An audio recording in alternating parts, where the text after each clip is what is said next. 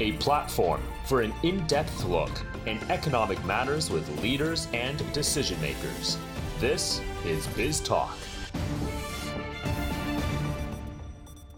Hello everyone, welcome to this very special edition of Biz Talk on CIE, China International Import Expo. I'm your host, Zheng Junfeng. Today I'm honored to be joined by two very special and kind guests. Also, they have a very huge booth at the CIE. We're joined by Anna Pawlak-Kuliga. She is CEO of Ikea China. She's been on our show for quite a few times. Yes, thank you for having me. Yeah, and we also have Mr. Yann Bozec. He's Tapestry Asia Pacific President. He's also President and CEO of Coach China. Thank you for joining us. Thank you for having me. Yeah, both of you have been to CIE for quite a few times, right? Yes. Starting with the lady, Anna, how many times have you been to CIE? Actually, it's our fourth time. We started 4 years ago, and every year was a very successful year. This year, of course, for us it's very special because we introduced a lot of news to China market as well. And our theme is actually sustainability and co-create with China. It's a great platform to network, to co-create together, to inspire each other, actually contribute to the better life of the many. Yeah. Talking about network, you just got to know Yann, right? Yes, exactly. You just met with each other. Yeah. Yann, how many times have you been to CIE? I think it's the third time this time, and we really love the platform. And it's a unique opportunity to meet a lot of friends, people like you, reporters, also some people from the government, also some landlord, and most importantly, a lot of customers which are visiting the booth and giving us feedback about the innovation that we are displaying there. For people who do not know much about Tapestry, because it's a group, tell us about your group and the brand underneath it. So Tapestry is a house of three brands: Coach, Kate Spade, and Stuart Weitzman. Right. We see IKEA has a lot of suppliers in China. Also, you have lots of shops in China. But when you come to CIE, I mean, much of your products are actually made in China. So what does this platform offer you? I think this platform offers us many fantastic opportunities. First of all, what we want to do, we want to actually share our purpose, that we are a brand for the many people in China and across the world. For us this year, like I said, is very unique. Sustainability is the main red thread. Our booth is called The Better Life We Live at some point. And I think why we did it, I think the reason is very simple.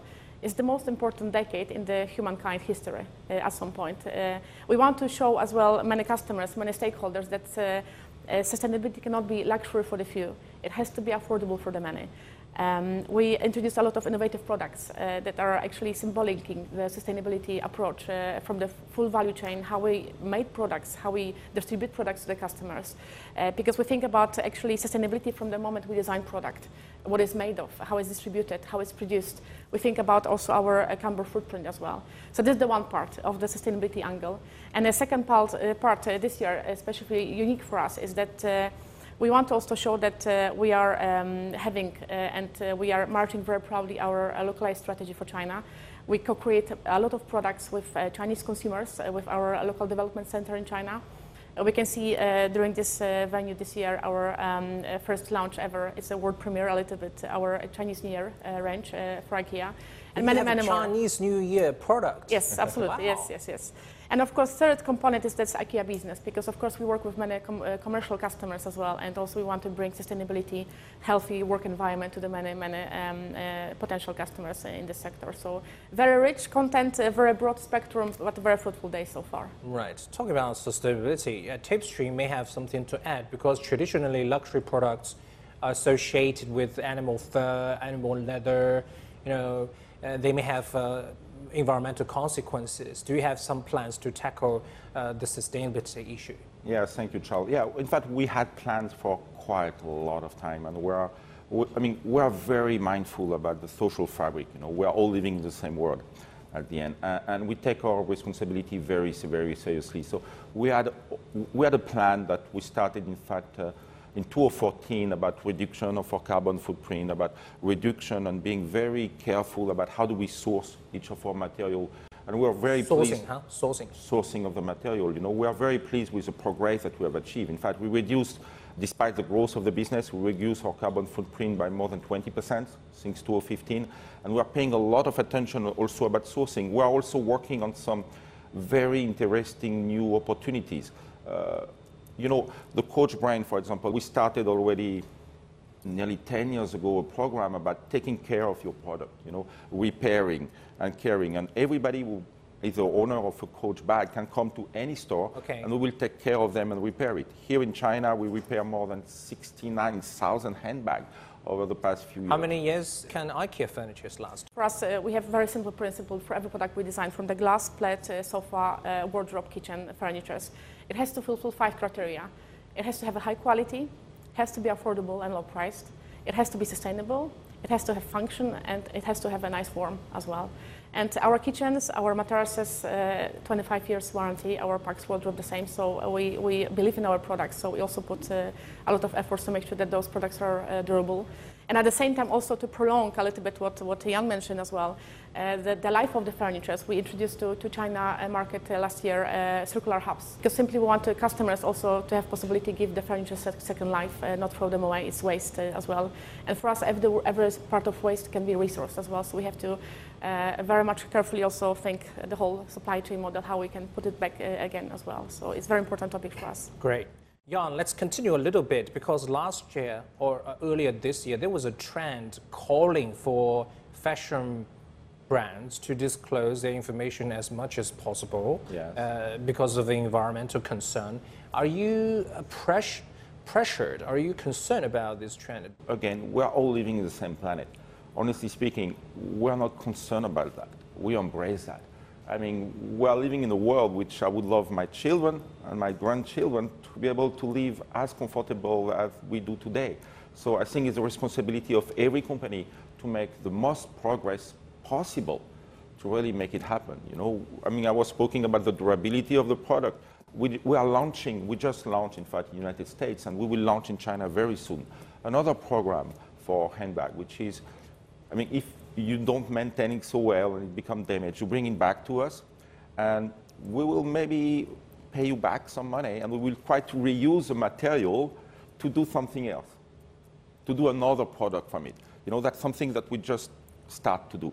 And there will be a lot and more initiatives, because again, I mean, there is an urgency around us here. Would you consider such initiative? I mean, someone have old furnitures? I think we introduced this service already to China market as well.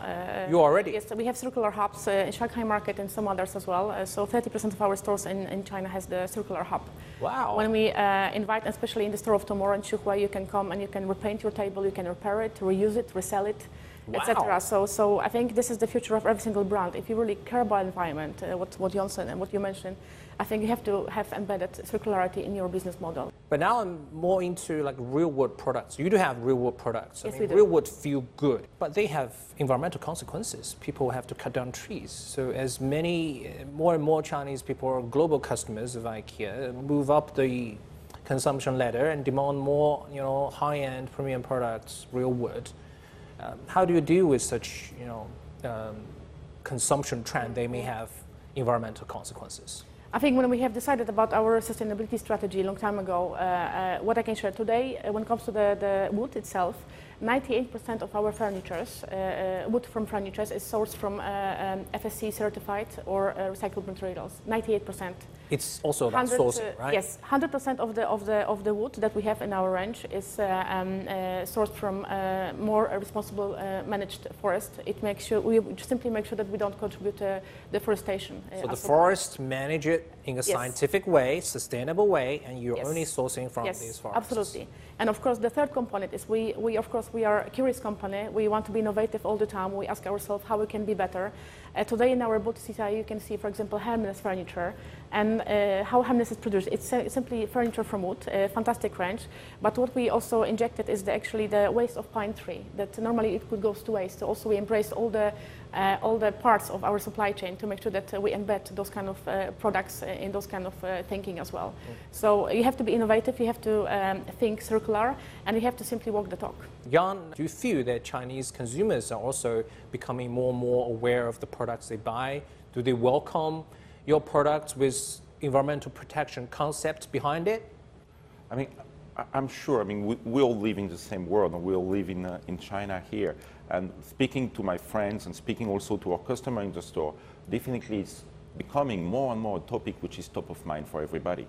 On IKEA furnitures in your shops that, this wood is sourcing from somewhere, is made of environmental friendly materials. So this is quite useful in your sales, right? I think, Charles, when we talk to the customers from Harbin to Shenzhen, from Jinan to Shanghai, etc., we know that customers are really concerned about the environment. Yes, after simple things like paying bills, they're really concerned about the bigger things in life.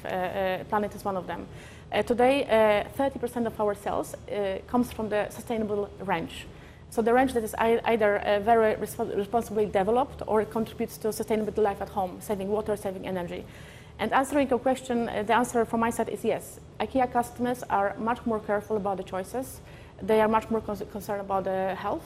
And they simply, they want to have simply better life. So everything what they buy, they want to actually have a contribution to the better life quality.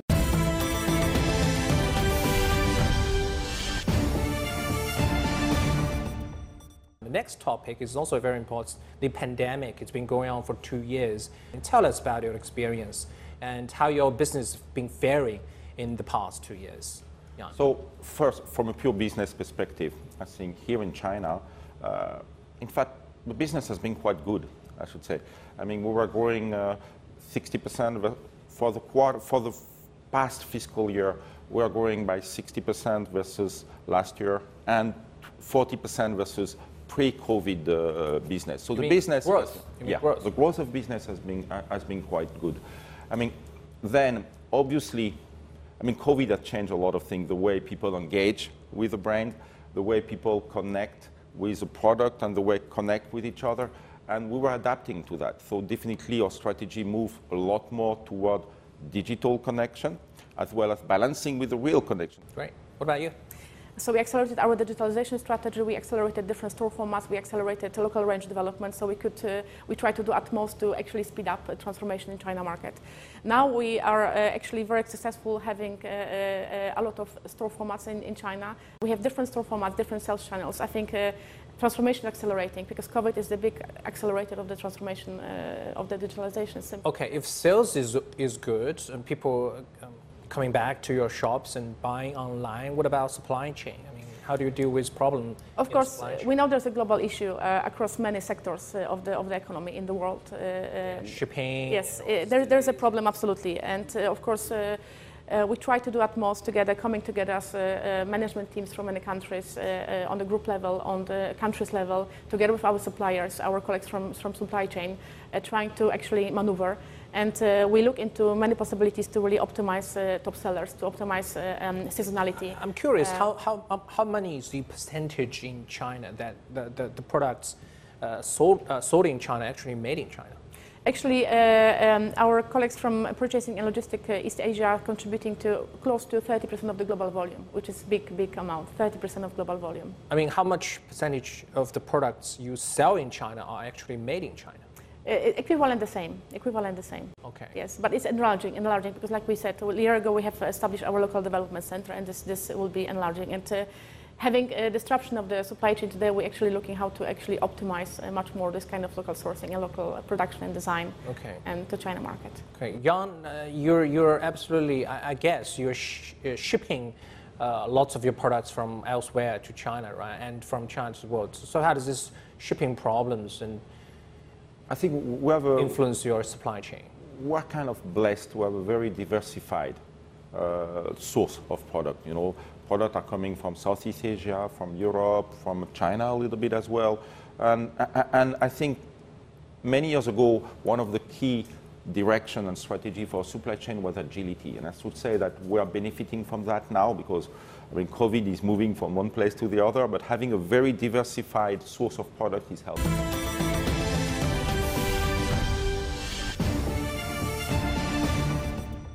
Now let's move on to what you just mentioned, digitalization, okay? Anna said digitalization has helped her business recover. What about yours? I mean, digital, especially here, as we say in China, which is really at the forefront of what digital innovation is for the rest of the world. I mean, digital is part of our life. Are you saying that China is one step ahead of many markets in digitalization? I would say 5 steps. I mean, yeah, one step is not enough. One of your colleagues one day asked me, what is your digital strategy? And I remember my answer at that time is like, you can ask me what is my water strategy, you know? I drink water, I'm alive. I don't drink water, I'm dying. Oh, that's so essential. I mean, but that's essential in our everyday life. I mean, we're all living with that here. And the Chinese customer, and we here in China, in fact, are spending on average 7 to 8 hours on the mobile device. I think the way the society is embracing the digital world here, again, it's not one step, it's maybe 4 or 5 years ahead of the rest of the world. And if you want to be close to your customer, you have to be where your customers are, and you want to live the life of your customer and connect them where they are. So that's why digital is not even a choice, it's a So what are the things, tell us, what are the things that you're already doing online? I mean, you're selling online, right? You have shops? We have shops in a lot of places, but you know, when we speak about digital, I don't look at that as only e-commerce. One of our founder, in fact, for the Coach brand, when I joined the company 13 years ago, told me something which still resonates a lot for me, which is a brand is built in the heart and the mind of a customer with one person in the store which is working for the brand, a sales associate or representative of the brand, speaking to one customer around one product. And that was so inspiring for me because that's a real human connection. And I think 13 years later, in the world of today, things have not changed so dramatically. There is still one person speaking to a customer around one product. The only thing that changed is that this interaction doesn't need to happen in the four walls of a store. So 4 years ago, in fact, we started to notice that our teams in the store, living in the world they are living, were embracing digitalization. They wanted to be the ambassador of the brand online, and they were posting on their WeChat, on their Little Red Book, on all of the social media. And maybe unlike some other brand, we didn't come and tell them, you have to stop that. We provide them training. We say, what do we need? What do we need to do to help you doing more than that? And now we are very pleased to have, in fact, hundreds of teams in our stores which are really embracing digital and becoming brand ambassador and our in-house KOL, in fact. I mean, we're also working on embracing live stream, which is something that did not really exist before the pandemic, but which is now part of everyday life. And yes, we are engaging. We're live streaming now. We are live streaming now. Yeah. And the same for Ikea, I think, because like you mentioned, Yann, I think it's important to say that digitalization is not for sake of it. It has a higher purpose. We have decided that Ikea is a meeting place. It doesn't matter if it's online or offline. Our coworkers are embracing digitalization, omnichannel, live streaming as well. But at the same time, I think it's important to say that, at least from our side, when it comes to Ikea retail organization, we will be people-centric, integrated retail as well. At some point. But your business model, I mean, look at IKEA shops, they're huge. Absolutely, it's still like a meeting place. shop. Yes, it's still our core business, but at the same time, you can eat there, drink there, you can even sleep there, spending the whole day. It's a meeting place. It's a meeting place for the many. You designed the whole thing Yes. for a family trip.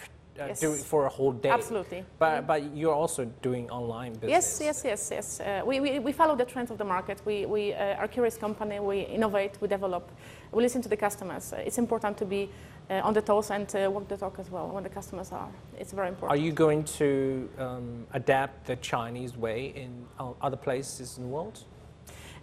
Hopefully, because we have decided that China is one of the most strategic markets, and together with my team, we innovate, we test many things. One of the tests that we have first in the world is Store of the Future, a home experience of tomorrow in Xuhui.